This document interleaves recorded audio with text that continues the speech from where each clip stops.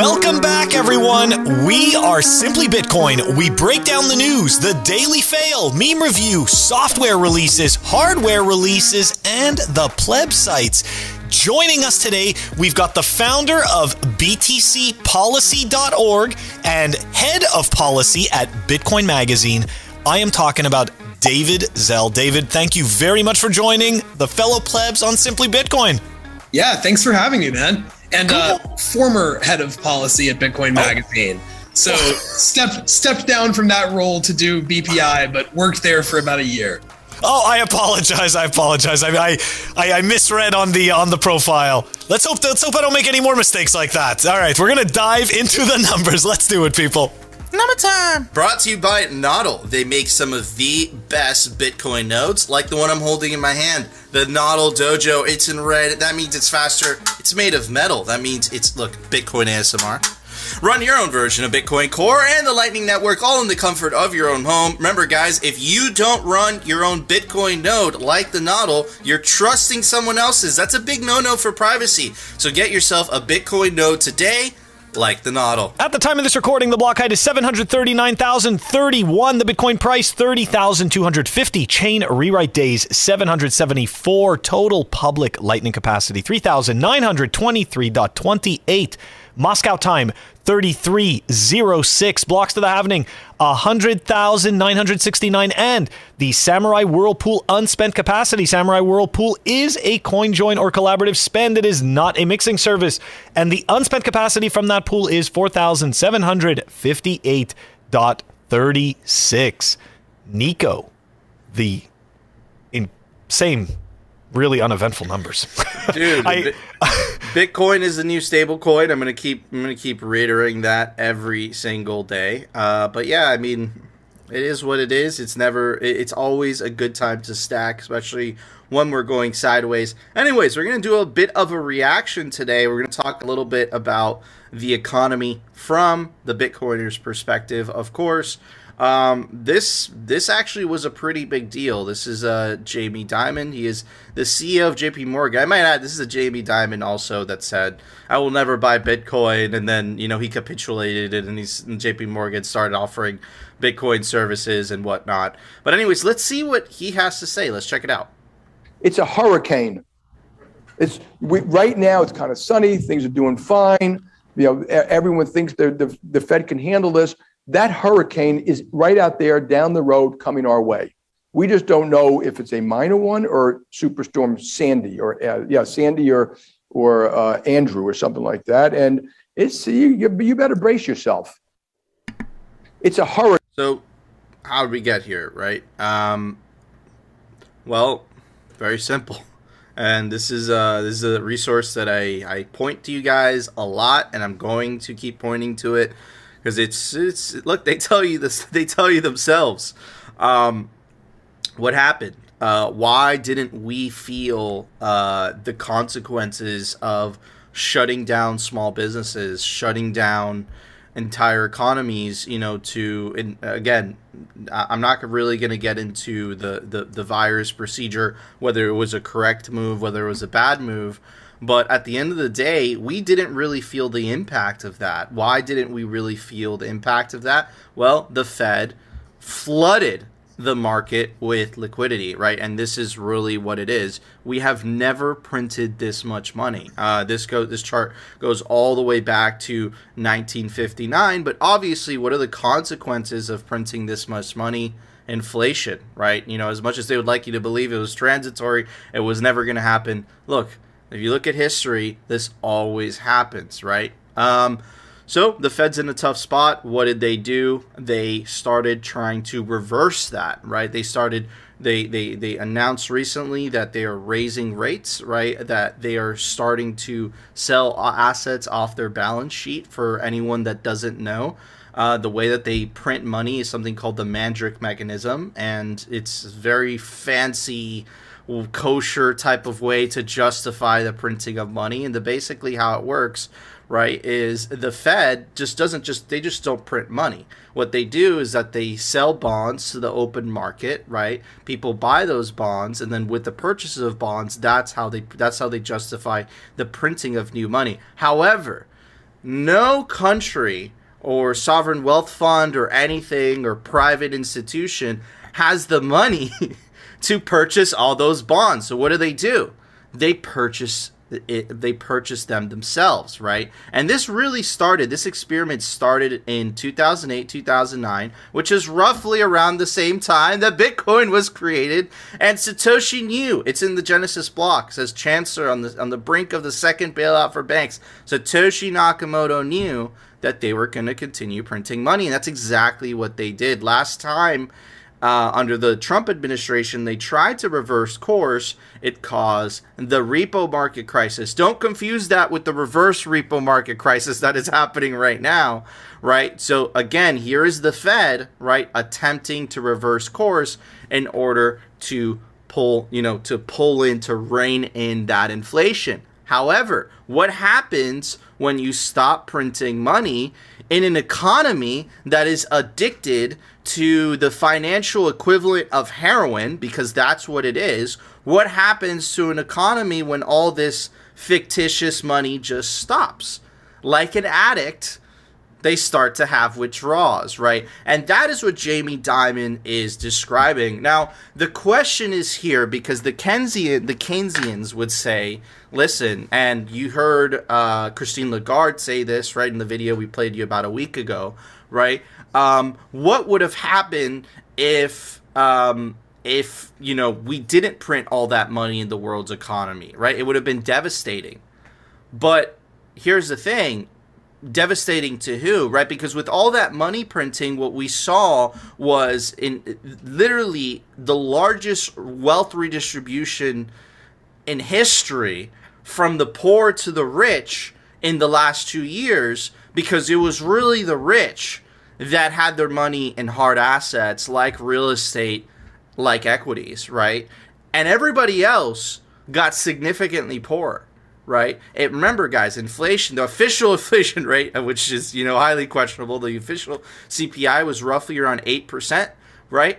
If you're not making more than 8% in salary than you were last year, you are poor, right? And that's the official inflation rate. That's not the actual energy food cost, which is more like 15, 20%. If you look at real estate, it's up 40, 45 to 50% in the last 2 years.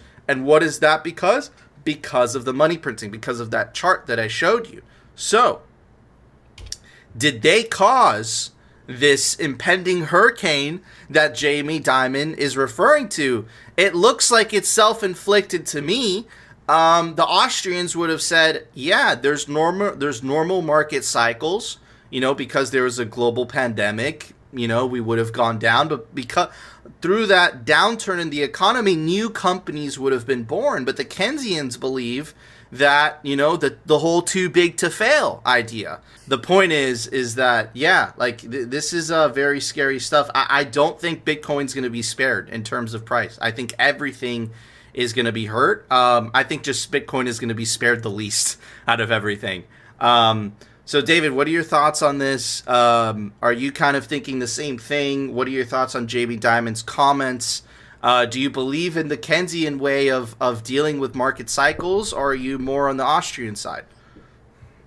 Yeah, I'm not a huge macro expert by any stretch of the imagination, but what I am is kind of fundamentally an empiricist, and just looking at the way that the Fed has behaved. I mean, even from the Volcker era, tracing that on to now, it's kind of clear that the Fed kind of plays the same game over and over again, where they inject all of this liquidity to try to stave off a crisis, and then it winds up having all of these consequences that, put politely, were underappreciated and, more likely were totally known and just they didn't care about.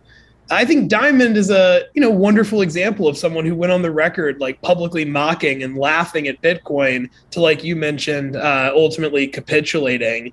As far as where the economy and the macro environment now is headed, it's super hard to tell. I have no idea. I'm not really any particular source of knowledge there, but I do find it interesting that there are sort of all sorts of things that have created this perfect storm, to kind of continue his metaphor.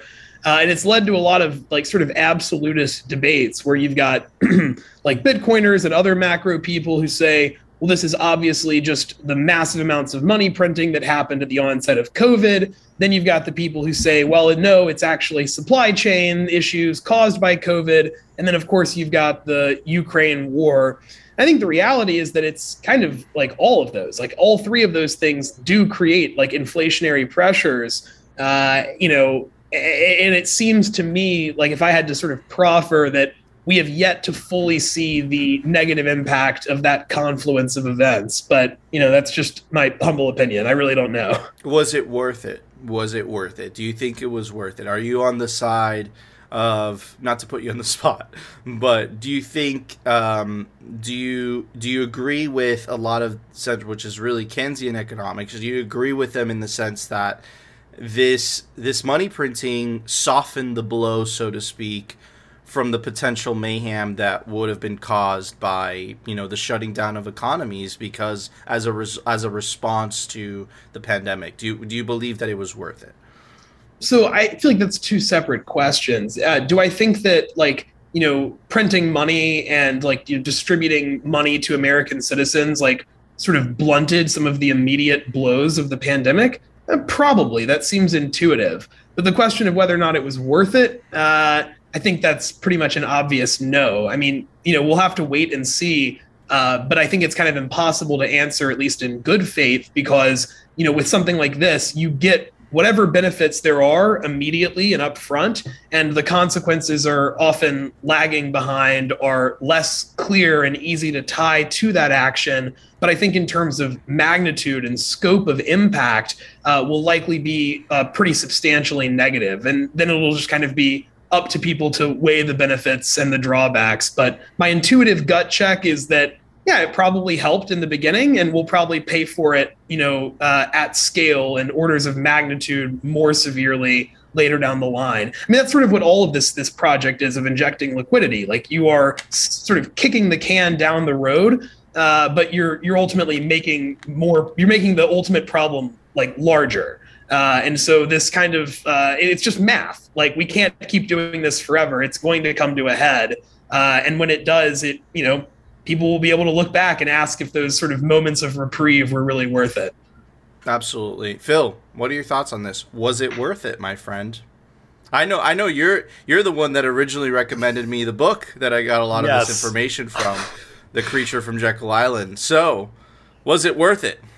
So I have to agree with David's point, right, in terms of the near term, right, the Band-Aid, but the Band-Aid doesn't stop the entire limb from bleeding, right? It just kind of stops a small portion. But really what I wanted to touch on was the point that David made about how, this has happened before. This is an old playbook, right? The economy starts to get wonky. They inject a bunch of liquidity. All of a sudden, everything seems like the skies are blue. Everything is rosy. And then all of a sudden, prices start to go out of control. People can't seem to maintain. And boom, we need to bring in sterner measures. We need to bring down the interest rate. We need to bring up interest rates and stave off the economy, right? And we go through this cycle over and over again.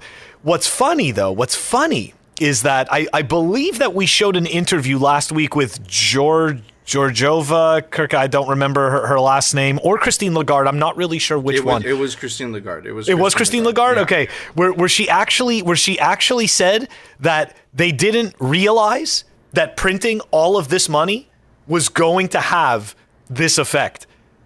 That makes no sense at all, because that's literally what these institutions do. They create money out of thin air, and then they dump it into the system, essentially giving it to their cronies and their friends. And it's just absolutely hypocritical nonsense. So it's just, I just find that funny, right? That's what she said. But yet here we are going through literally the same cycle we've gone through a dozen times before. I'd like to say 100, but I don't really have anything behind that. But I can say dozens. Can we finally break that cycle with Bitcoin, Phil? What do you think? You know what? I'd like it if we did. I'd like it if we did break that cycle with Bitcoin. But the honest to God truth is that, and we've said this before, because we're a Bitcoin channel. We're not about just, selling hopium. it's going to be an uphill battle because it is definitely going to involve changing a lot of our behaviors and the way that we look at things. Bitcoin introduces low time preference, which essentially eventually prompts a person to realize that the money that they're spending today on the item of lower quality or the service of lower quality or whatever it may be better served if they save it and accrue the value from storing in Bitcoin. Yeah. So I think that it's not going to be overnight. I think there's going to be a lot of turbulence on the way. And I think that we, to a certain extent, don't know exactly what we're going to see. I think that it's somewhat unpredictable. The only part that we can say is it's going to be difficult for some. It's going to be easier for others. And we're going to have to see where the chips fall. Yep, we're going to have to see. All I know is that David is in the vanguard, and he is definitely going to receive the blunt of that turbulence. That's the job of the Bitcoin Policy Institute. There's a couple others. I got confused. But anyways, Phil, it's time for The Daily Fail. Brought to you by Swan. Check them out, swanbitcoin.com. That's right. It is the best way to build your Bitcoin stack. They've got automated Bitcoin savings plans, instant purchases. They've got an app on the way. It is a Bitcoin stacking site by fellow plebs. Check them out. The link is down below. As Nico alluded to, we are not getting into any social issues, okay? Because it does say the hashtag on the screen, but that's not what this thread is about, okay? So this thread is from Walker America. For the people who don't know who Walker is, he's half of the Crypto Couple. I suggest everybody go follow that account. They make absolutely amazing content, awesome signal, super funny. They are great. Anyways, we're going to dive into this awesome thread from Walker, and I thought that this was hilarious because it's essentially a bunch of no coiner copium, okay? And what copium means to the people that are not spending their time in Bitcoin 24/7 is essentially people coping with the fact that they didn't discover Bitcoin early enough, or they just don't understand Bitcoin, so they're frustrated, or they understand it and they hate it because they think they weren't here early enough because they don't understand it, so they don't realize that they're still early. So around and around it goes, and it's all about the cope.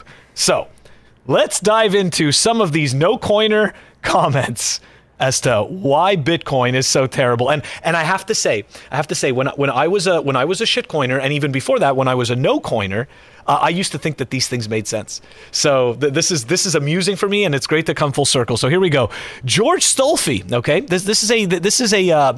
It doesn't matter about the main part of the retweet, but let's just focus on what he said. He goes, "This is about Bitcoin. Every computer scientist should be able to see that cryptocurrencies are totally dysfunctional payment systems, and that blockchain technology, including smart contracts, is a technological fraud." Now, granted, I can't argue with him about whether something should be a token or not, okay, when it comes to a lot of these utility coins. But make no mistake, Bitcoin definitely has proven its worth. And as we've shown, it's got very desirable qualities in terms of money, in terms of store value, in terms of transferability, and in terms of government censorship resistance. Anyways, so George Stolfi is one of our copers.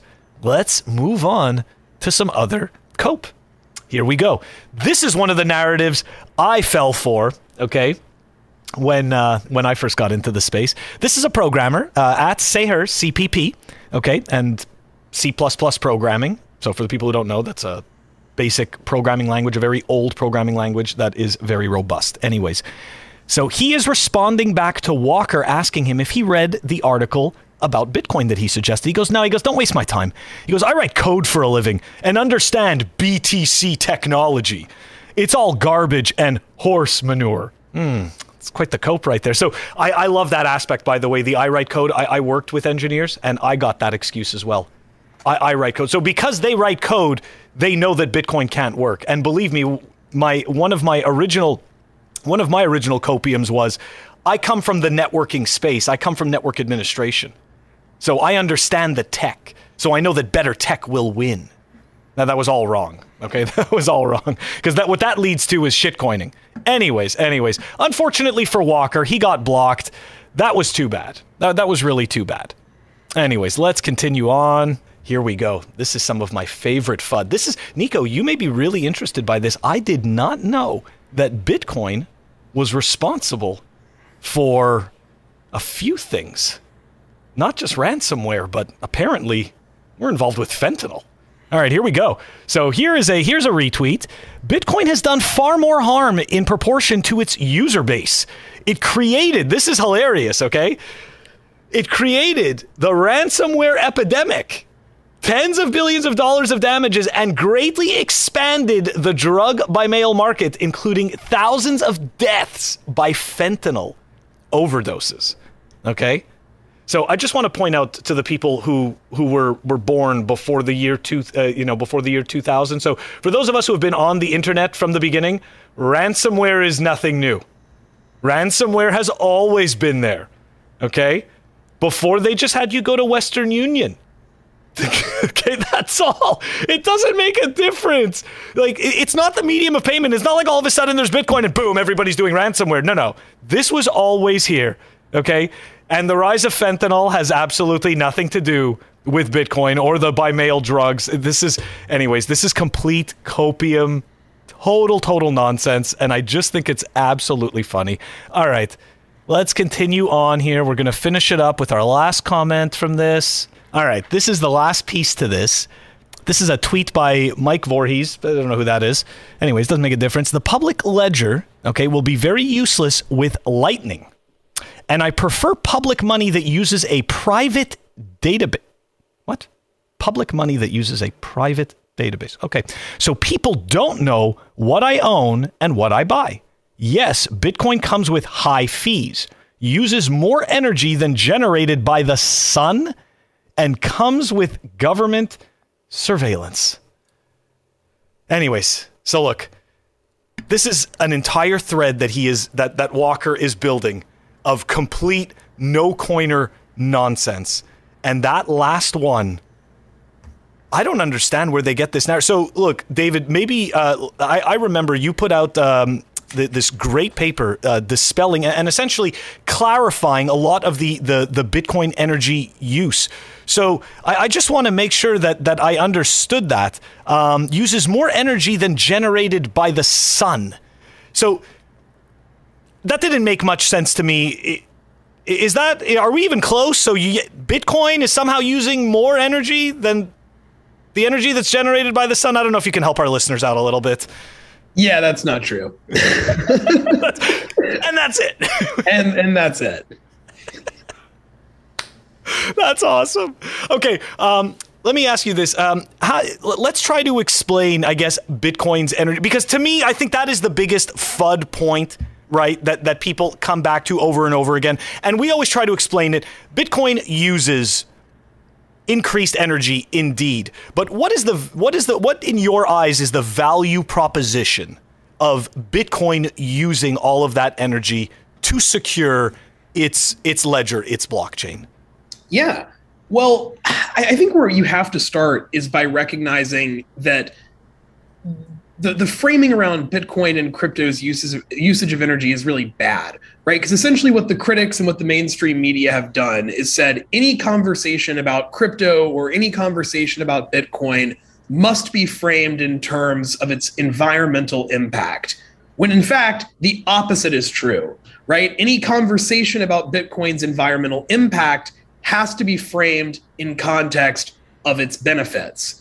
And so that's like just number one. If you're reading an article that's talking about why Bitcoin is bad for the environment, that doesn't at least attempt to make the case for the value that Bitcoin can provide, you can pretty much write off that source that you're reading as just like utter propaganda. Because of course, if something has no utility and no value, it doesn't really matter how much energy it uses. Any energy that's used by something that creates zero value is of course a waste. So I think you've got to start by just flipping the conversation on its head and saying, do you understand the value that Bitcoin provides to its users, to the United States, and to like the world at large? And if you can reach some relative consensus about what those values are, then you can start asking the question, does this use too much energy? So then you get to point number two. which is that Bitcoin's value is inherently tied to its consensus mechanism, like proof of work. And people say proof of work is the innovation. And so what you see is people like Greenpeace and Chris Larsen and the Ripple folks who say you can get all the same benefits of Bitcoin as long as you switch to proof of stake. You can get all of those benefits and just reduce energy consumption by 99%. Again, if you hear someone making that argument without acknowledging that A, Bitcoin isn't going to switch consensus mechanisms, and B, that those two things are not interchangeable, again, it's a really good sign that you're being lied to. I think that the most generous and fair way to explain it would be to suggest that Bitcoin, or rather that proof of work and proof of stake are, let's just say, distinct technologies with distinct aims. Right? Like if I'm speaking to a policymaker, I may not go on a rant about like why I think proof of stake is fundamentally flawed and bad. What I will do is say these aren't the same thing. They're solving for very different things. And you can't just kind of assume that they can trade in and out. And then what I would say is that the two biggest differences between proof of stake and proof of work are fairness and security, right? The amount of Bitcoin that you own has no effect on your ability to control the network, to order transactions, to put new transactions on a block. And proof of stake is the opposite. Whereas in Bitcoin, the amount of Bitcoin you hold affords you no particular control. In a proof of stake network, the amount of the staked asset that you give in turn gives you more of that native asset for staking it, which in turn gives you more power. So wealth compounds, as does the ability to sort of influence the network, decide which transactions appear on the next block. And so you get a system that, whether or not it works, isn't good, right? Like there's no part of a system that just says, oh, if you start off with more money, you are mathematically guaranteed to perpetually make more money that's attractive to anyone except someone who's in the top 1% already. So that's kind of the fairness piece. And there's more that you could get into there. But then you get into the security piece. In order for Bitcoin to be meaningfully disrupted, you'd have to control over 50% of the hash rate. Meanwhile, and so an example would be, you saw China ban, and really the network could still run even if it lost like 90-something% of its hash rate. So you see China ban mining, it loses half of its computational power, and TikTok next block, nothing matters with Bitcoin. It's fine. You compare that to proof of stake, where you see that, if more than 33% of its validators go offline, the entire network shuts down, which means that proof of stake is particularly vulnerable to attacks, to internet outages. Already this year, you saw Polygon have an 11-hour outage. You saw Solana go, or a 4-hour outage. You saw Solana have an 11-hour outage in January. And then just in March, Solana had 6 outages. And then yesterday, Solana had another one. Yeah. And so, there are so many sort of people who have written at length about the fundamental issues with proof of stake. Now, I'm not a computer scientist. And so I think the claim that I would be very comfortable making, that it's, again, a kind of moderate middle ground perspective, is that they're not interchangeable, that proof of work is what makes Bitcoin valuable and what makes Bitcoin Bitcoin. And that if you're going to suggest that Bitcoin switch to proof of stake,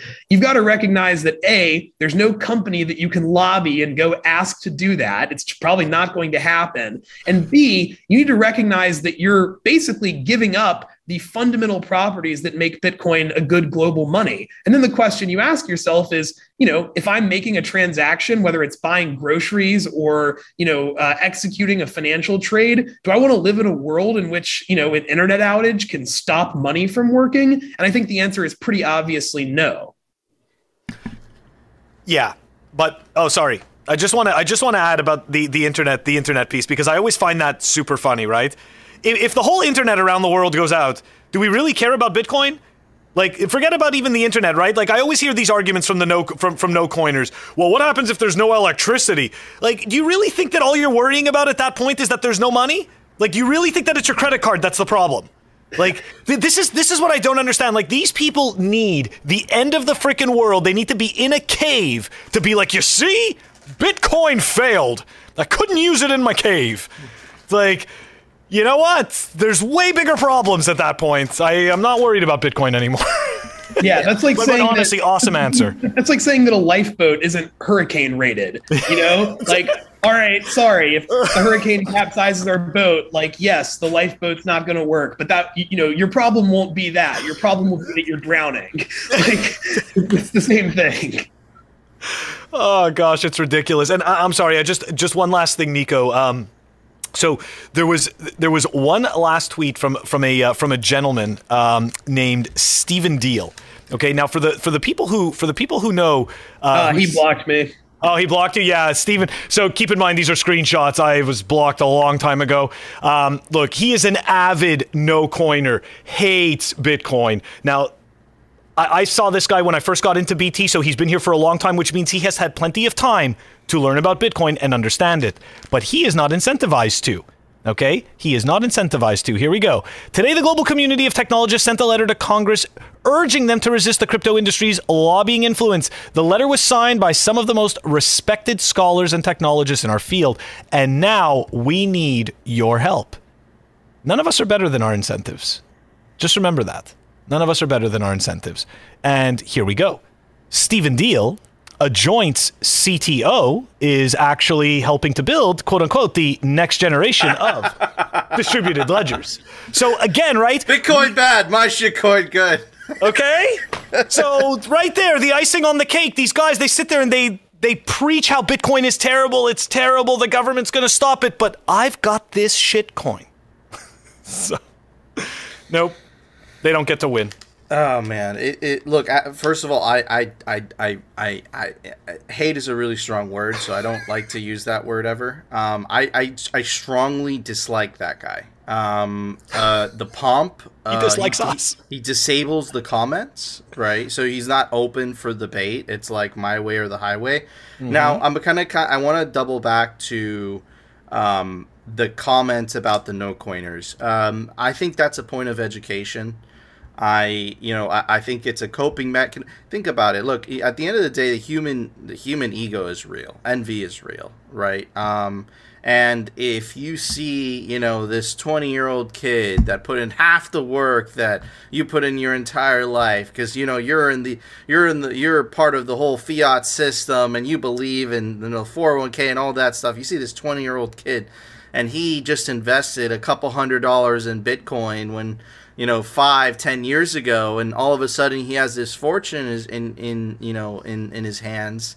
That's a very hard pill to swallow, and you see this with Peter Schiff. He's admitted it. He's like, I wish I invested in Bitcoin, but now it's too late, so therefore now I must hate it, right? So I think envy plays a role. I think it's a matter of education, and most importantly, these people live in a country with financial privilege.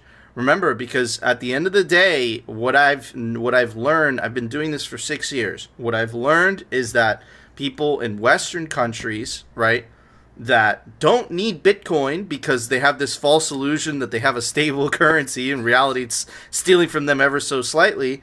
They're just not incentivized to understand something like Bitcoin. But if you talk to a Venezuelan, you talk to someone in Turkey, you talk to someone in Lebanon, you talk to someone in Argentina, oh man, a non-government currency that can't be debased and is hard to confiscate, where do I sign up? That's the first thing that they will tell you. They will want to learn, right? So again, I think it's education, I think it's financial privilege, right? I think it's a variety of components. I still haven't lost faith in these people. I still fight for these people. I still want them to come to our side.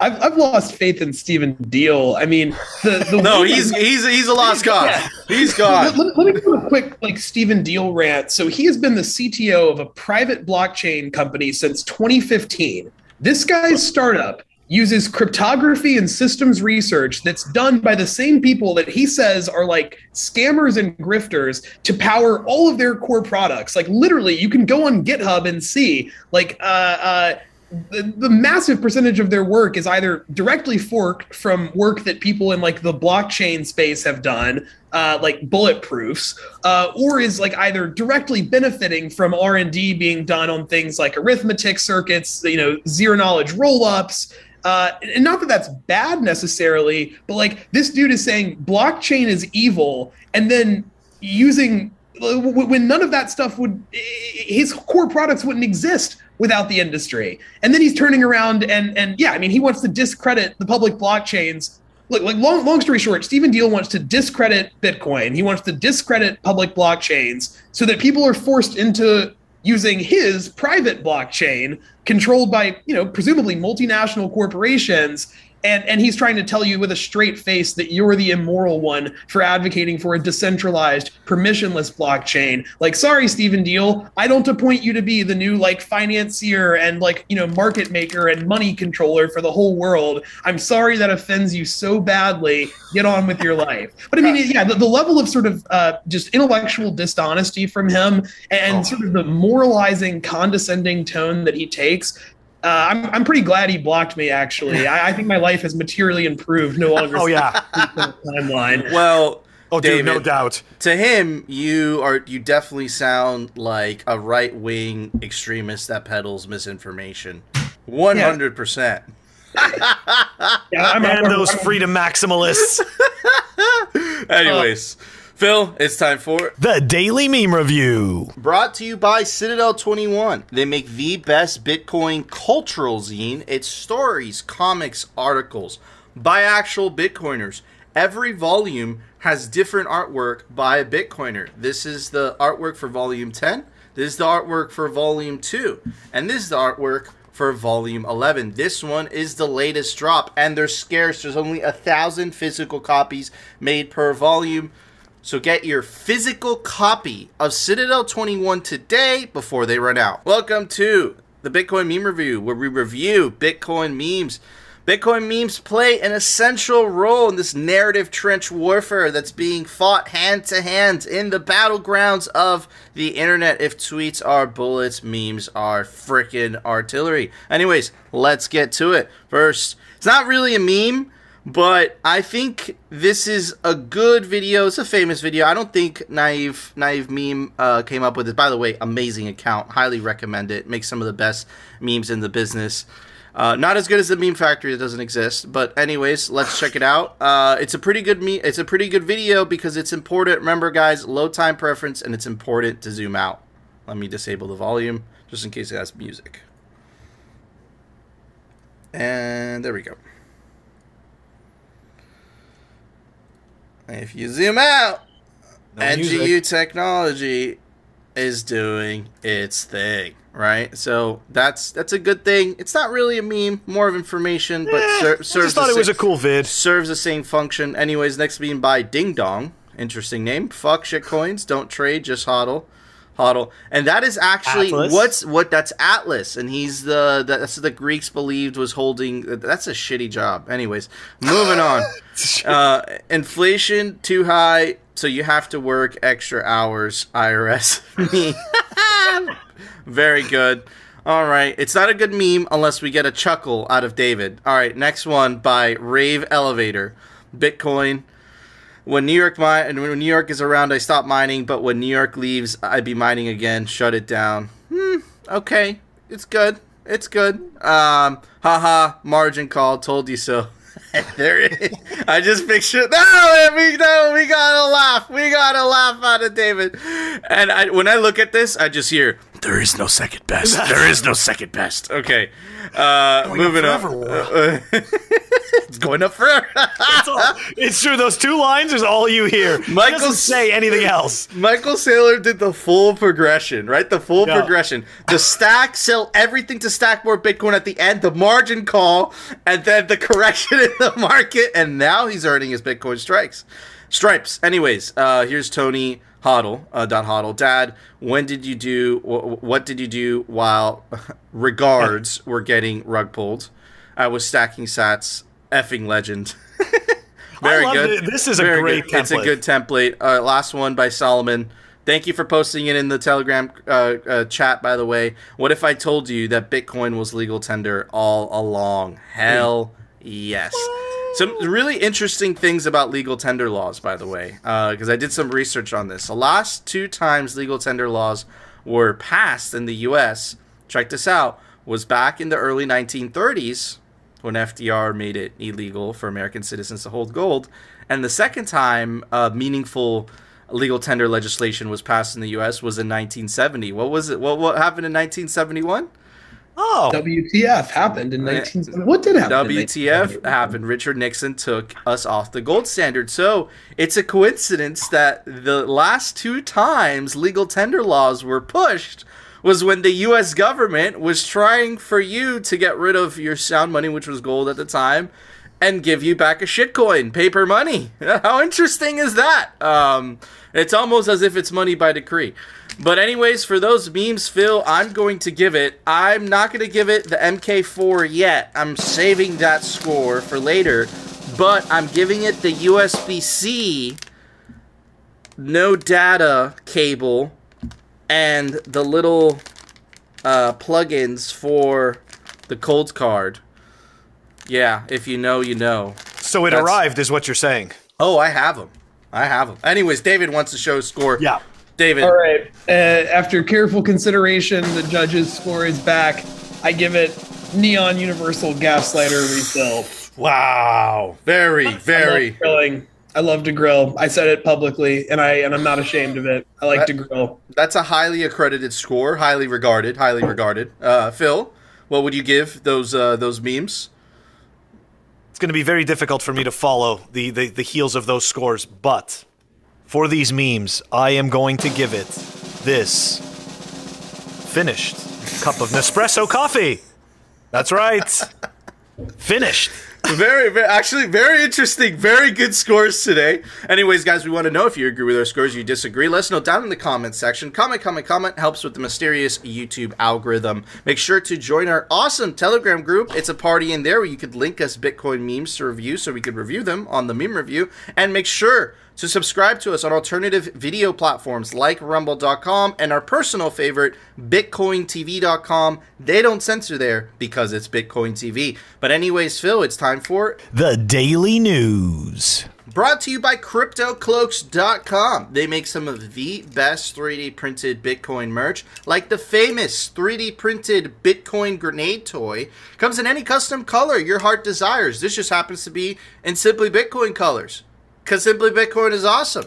But you want it in gold? They also make it in gold. Peter Schiff colors. You know this pisses Peter Schiff off because it has a Bitcoin logo. And they also make the famous 3D printed Bitcoin Honey Badger. Has a convenient little drawer where you put your favorite hardware wallet in there. Anyways, you can take advantage of the promo code down below to get 5% off CryptoCloaks.com. Alright guys, before I get into this, you guys know the deal. We are apolitical on Simply Bitcoin. We don't lean left, we don't lean right, we don't stand for either political party. What we want is hyper-Bitcoinization. So if a Democrat candidate is supporting Bitcoin in the United States, we support them. If a Republican candidate is supporting Bitcoin in the United States, we support them too. But it just happens to be that the Republican Party happens to be the opposition party, so they're using anything and everything to go after the Democrats. That being said, that doesn't mean that there's some signal here. Let me put it together, and I'm really interested to hear what David's thoughts are on this. So this is the Energy Secretary, and let's see what she had to say. Ultimately, this price hike that we are seeing globally will likely remain high.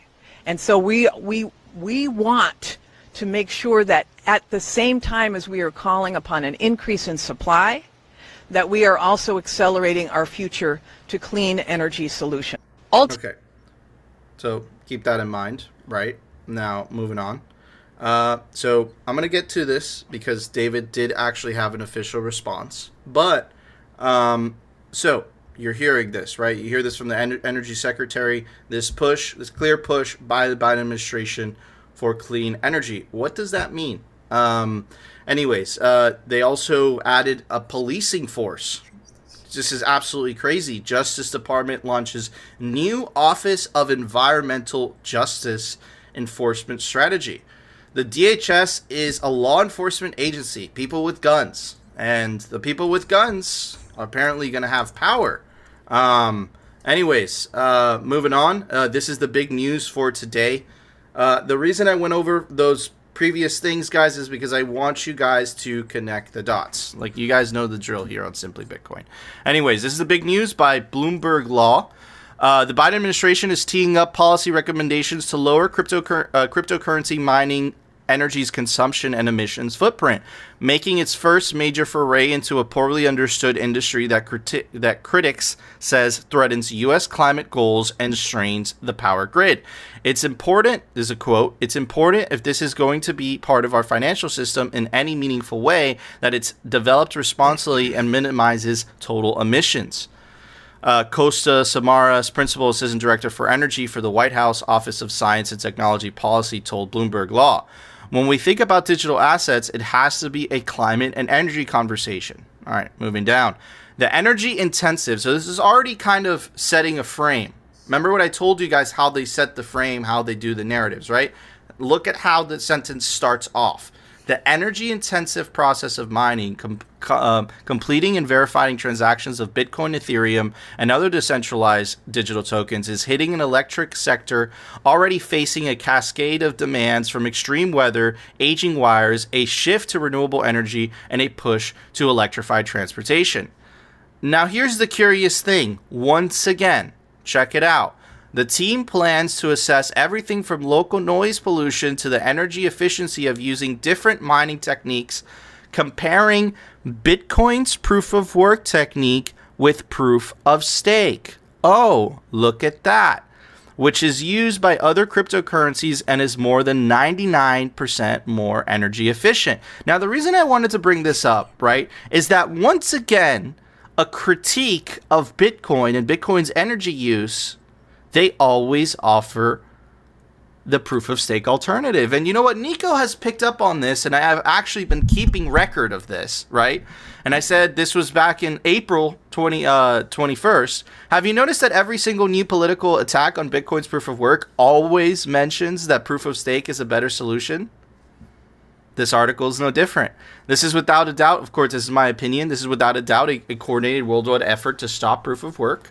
And again, also Simply Bitcoin kind of edgy opinion, because it's the only thing they cannot control, right? And here, look, I have the receipts, the infamous Huffman letter, which, by the way, we got Huffman to reply to the Simply Bitcoin account. We got under his skin.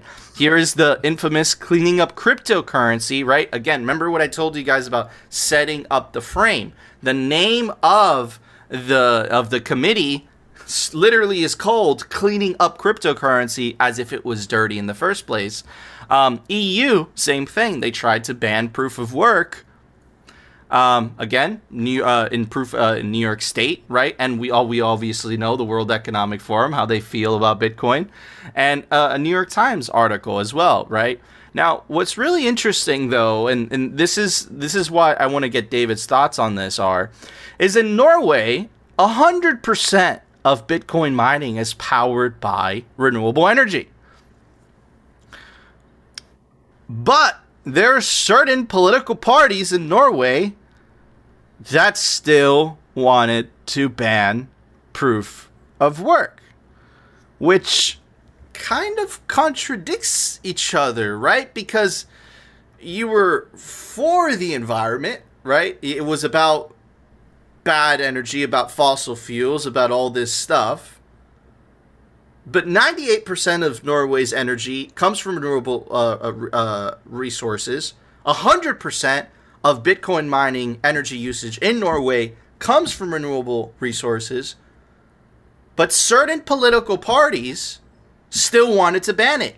And the same ideological political parties wanted to ban it in Europe. And the same ideological political parties have very successfully gotten very far in New York State to also ban proof of work.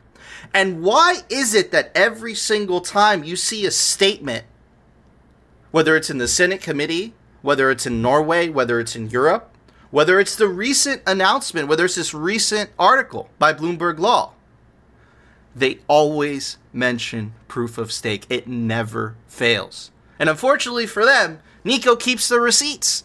So, David, what are your thoughts on this? again, we've been covering this every day. We're Bitcoiners, so we always feel like we're under attack. They want to control us. Are we? What's going on here, man? Let me give a little bit of preface of who David is. Okay, this is the first thing that I told him on a phone call when I heard he was going to undertake this major undertaking. I said, David, good luck, my friend. You're going to need it. Simply Bitcoin is in the vanguard. We're like 3 people deep. David is in the blunt. He is debunking the actual misinformation. Here's the official response. Let me give you guys a little bit of credit. But I actually want you to say it rather than me reading this. So you guys are obviously, doing your research. We had Jin on the show the other day as well. We asked her very similar questions. Shout out to her. She's awesome.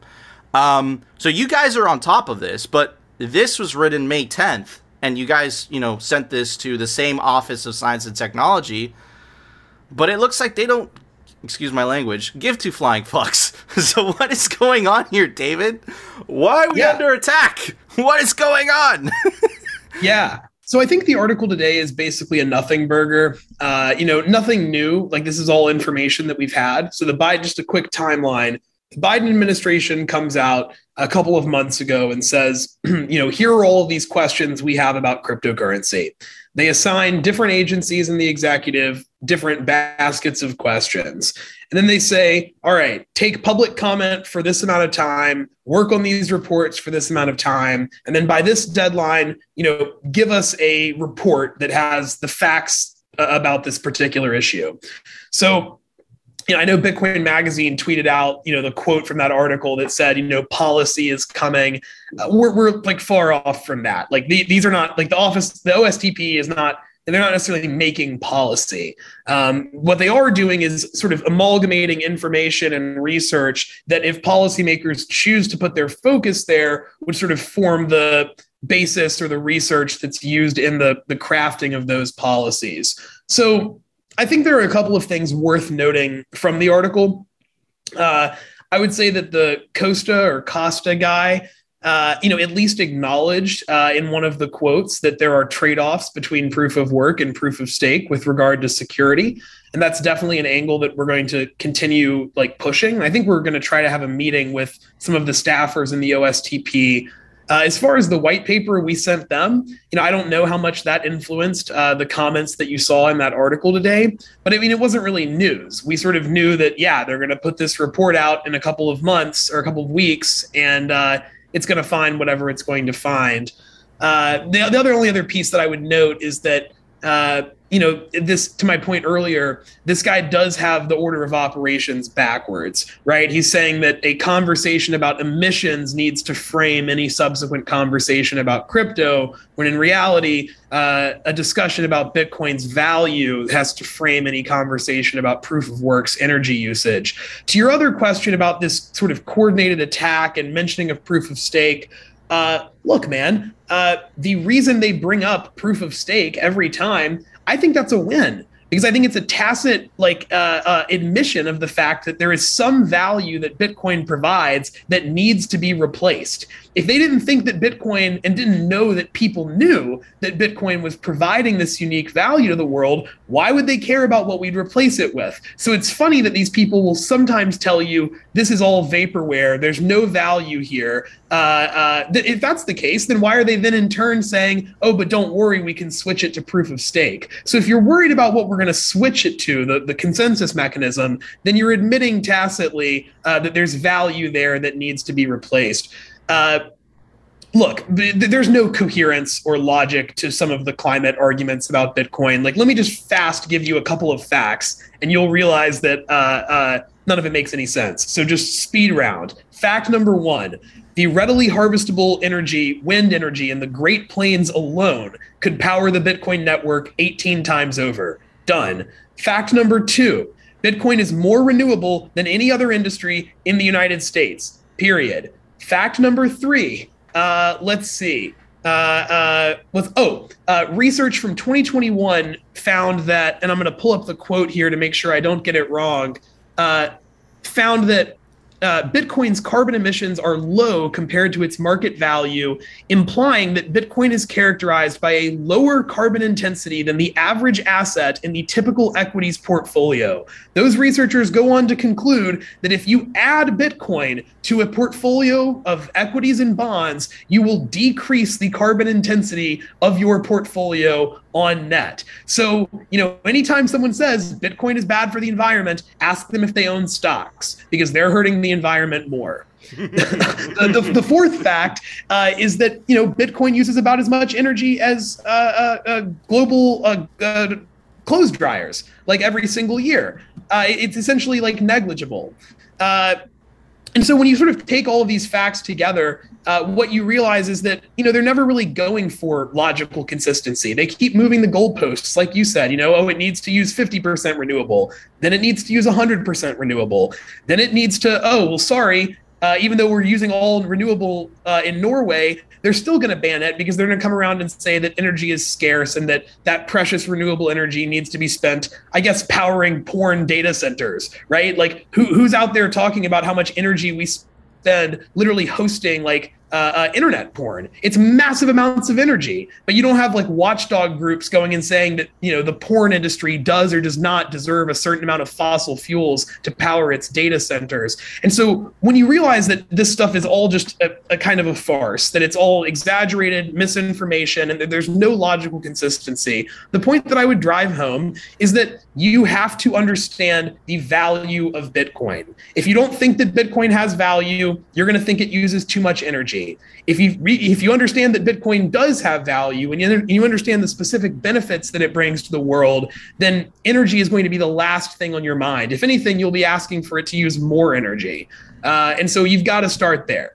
The climate stuff is important. Yeah, we do a lot of research on the climate implications of Bitcoin. And some of our experts have even come to the conclusion that Bitcoin may help build out renewable energy infrastructure.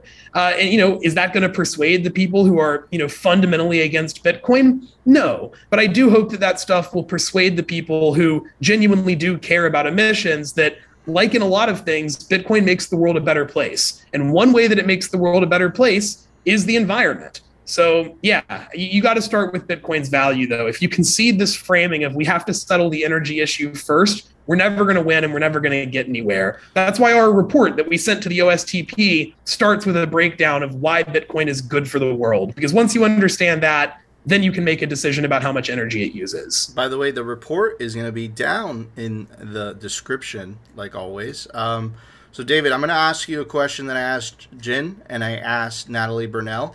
Natalie Burnell gave a political answer. Are they against Bitcoin because they cannot control it? We fundamentally believe it's simply Bitcoin after covering this on a day-by-day basis. And how it's transpired, you start connecting the dots. You see that this is a coordinated effort without a doubt. And then in my belief, once I saw Norway, the fact that they still wanted to ban it, even though 100% of the mining was coming from renewable energy, made me come to the conclusion, of course there's no way to confirm this is my speculation, I believe Phil as well, that they just don't like it because it's something they can't control. And a proof of stake system, the one that they are pushing, is a system, in my belief, we are in a proof of stake system today, is a system that they can manipulate, they can control. So what is your belief on that? Is that a hard question for you to answer? Yeah, it is, because I don't really know if there's a they. I think that, there are plenty of people who have extreme political motivations to be against Bitcoin. The types of people that you're sort of referring to who recognize fundamentally that this strips from them some power that they previously had, or more likely protects some power that Americans were always guaranteed that they want to undemocratically and silently take away. right?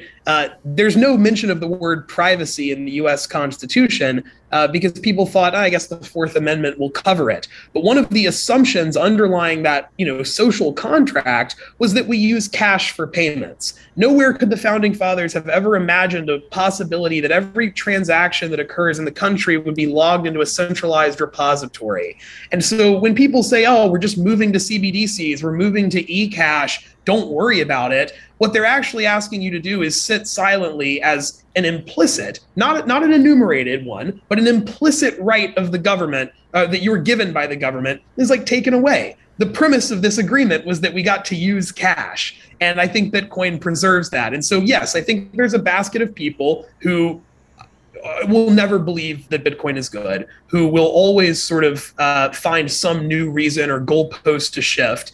And I think that there are also people who just don't get it. Like there are people who have a hard time understanding and appreciating new technology. And I actually sympathize with a lot of those people. I mean, the promise of big tech, over the last 2 decades was we're going to make the world a better place. Just trust Amazon and Facebook and Microsoft and Google, and we'll have our cool aesthetic websites and our Silicon Valley VC money, and we will save the world.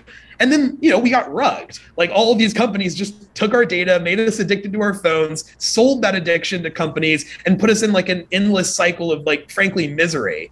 So yeah, big tech made us a lot of big promises and failed in a really big way. And I think the people that I would be remiss to not mention that I think a lot of people are skeptical of Bitcoin because they've been told by grifters before that tech is going to save them, and it wound up not. So yeah, I think my answer is it is a tough question to answer. I think there are people who meet the conditions that you're describing. Not much you can do about that. But I am very interested in the good faith, well-intentioned people who have fairly reasonable objections or skepticisms or questions about Bitcoin who are willing to engage in good faith. Because it's those people that we can orange pill. It's those people that we can show the promise of Bitcoin. And, if the distribution of Bitcoin critics and Bitcoin supporters reflected who's sort of politically motivated for this technology to exist, I think it would really demonstrate your point, because it would be sort of undemocratic, unaccountable, monetary bureaucrats and people like the IMF who've leveraged their monopoly over global finance to essentially be dictators of the world for the last 40 or 50 years on one side, and then basically everyone else in the world on the other. So, there's nothing we can do about that first group. Power doesn't cede power easily. But, I think Bitcoin will on net make the world a better place. And all we have to do is just get more people to realize that. Absolutely. And I completely agree with your sentiment. I think that the vast majority of people that are against Bitcoin are uninformed, or they have bought into the very, very, very intelligent, hardcore, strategic propaganda that is being pushed by the monetary elites, so to speak, that again, they have a lot to lose. More so, not so much on the monetary side, but more so on the power side. And I think that they're, and the latest example of this was the XRP guy, paying $5 million. I would like to say for Bitcoin development, because if it doesn't kill Bitcoin, makes it stronger. But no, in reality, it was $5 million to pay for marketing to change the code. Okay, that was a good joke. Fork it, bro. But he can't fork it. What he wants to use is the power of government to try to force a thing. But sucks for you, Bitcoin doesn't work that way. Anyways, Phil, why don't you close it up, my friend? Oh, all right. That was a tough one. That was definitely tough. Look, I think that the only piece that I can say is doing your laundry bad, equities bad, Bitcoin very good. Boom. That's a good one. Because David said it so much better. Anything I would say is just ruining it. That's the cherry on top. Anyways, Phil, there was an open source software release today. Why don't you tell everybody about it? Software releases. All right, oh, no, David. wait, let me redo. Sorry. Plebsites. Brought to you by CipherSafe. Check them out, cyphersafe.io. Paper is dead. That's right. Said it yesterday, saying it again today. Store your seed in the all-new Cypher Wheel or the Cypher Grid. They both come with a tamper-resistant wire, and the grid comes with a punch tool. Shout out to Darth Coin from our Telegram group. He's the one that told us about this. This is the NodeRunners.network, and this is an awesome Bitcoin resource with all kinds. They literally have every single freaking Bitcoin podcast listed, and that's right, Nico, we're listed too. Simply Bitcoin is listed. Now, you can tell this is a site by plebs. How do you know? Let's scroll down. Node Runners is a project of 21 toxic Bitcoin maximalists and is always under development. When you don't agree with any of the content or with our policy, please give us a call on 1-800-CRY. And that's right. So don't forget to check them out. It's a great website, noderunners.network. The link is going to be in the show notes. And guys, don't forget to check us out on our audio-only platforms, Apple Podcasts, Spotify, and Anchor. If you want to stream us sats, check us out on fountain.fm. You could stream us sats through Breeze. Awesome. Thank you, Phil. All right, guys, before we go, I want to give a very quick shout out to our awesome clothing sponsor. Phil and I wear the hoodies every single day, representltd.com. They're dropping Bitcoin merch, Simply Bitcoin merch, very soon. And good news, you can take advantage of the promo code down below to get 10% off anything off the representltd.com store. I also want to give a very special shout out to someone who's fighting very hard on the front lines in the swamp of Washington, D.C. And I also want to give a very special shout out to his organization, the Bitcoin Policy Institute. You guys donate. These are the people fighting on the front lines. This is the lobbying effort of Bitcoin. Definitely also give David a follow at DavidZell_ on Twitter. The Bitcoin Policy Institute was created because, or this is my belief, David, please correct me if I'm wrong, at the Treasury snuck in a provision that could have been potentially catastrophic for the Bitcoin industry last year during the infrastructure bill.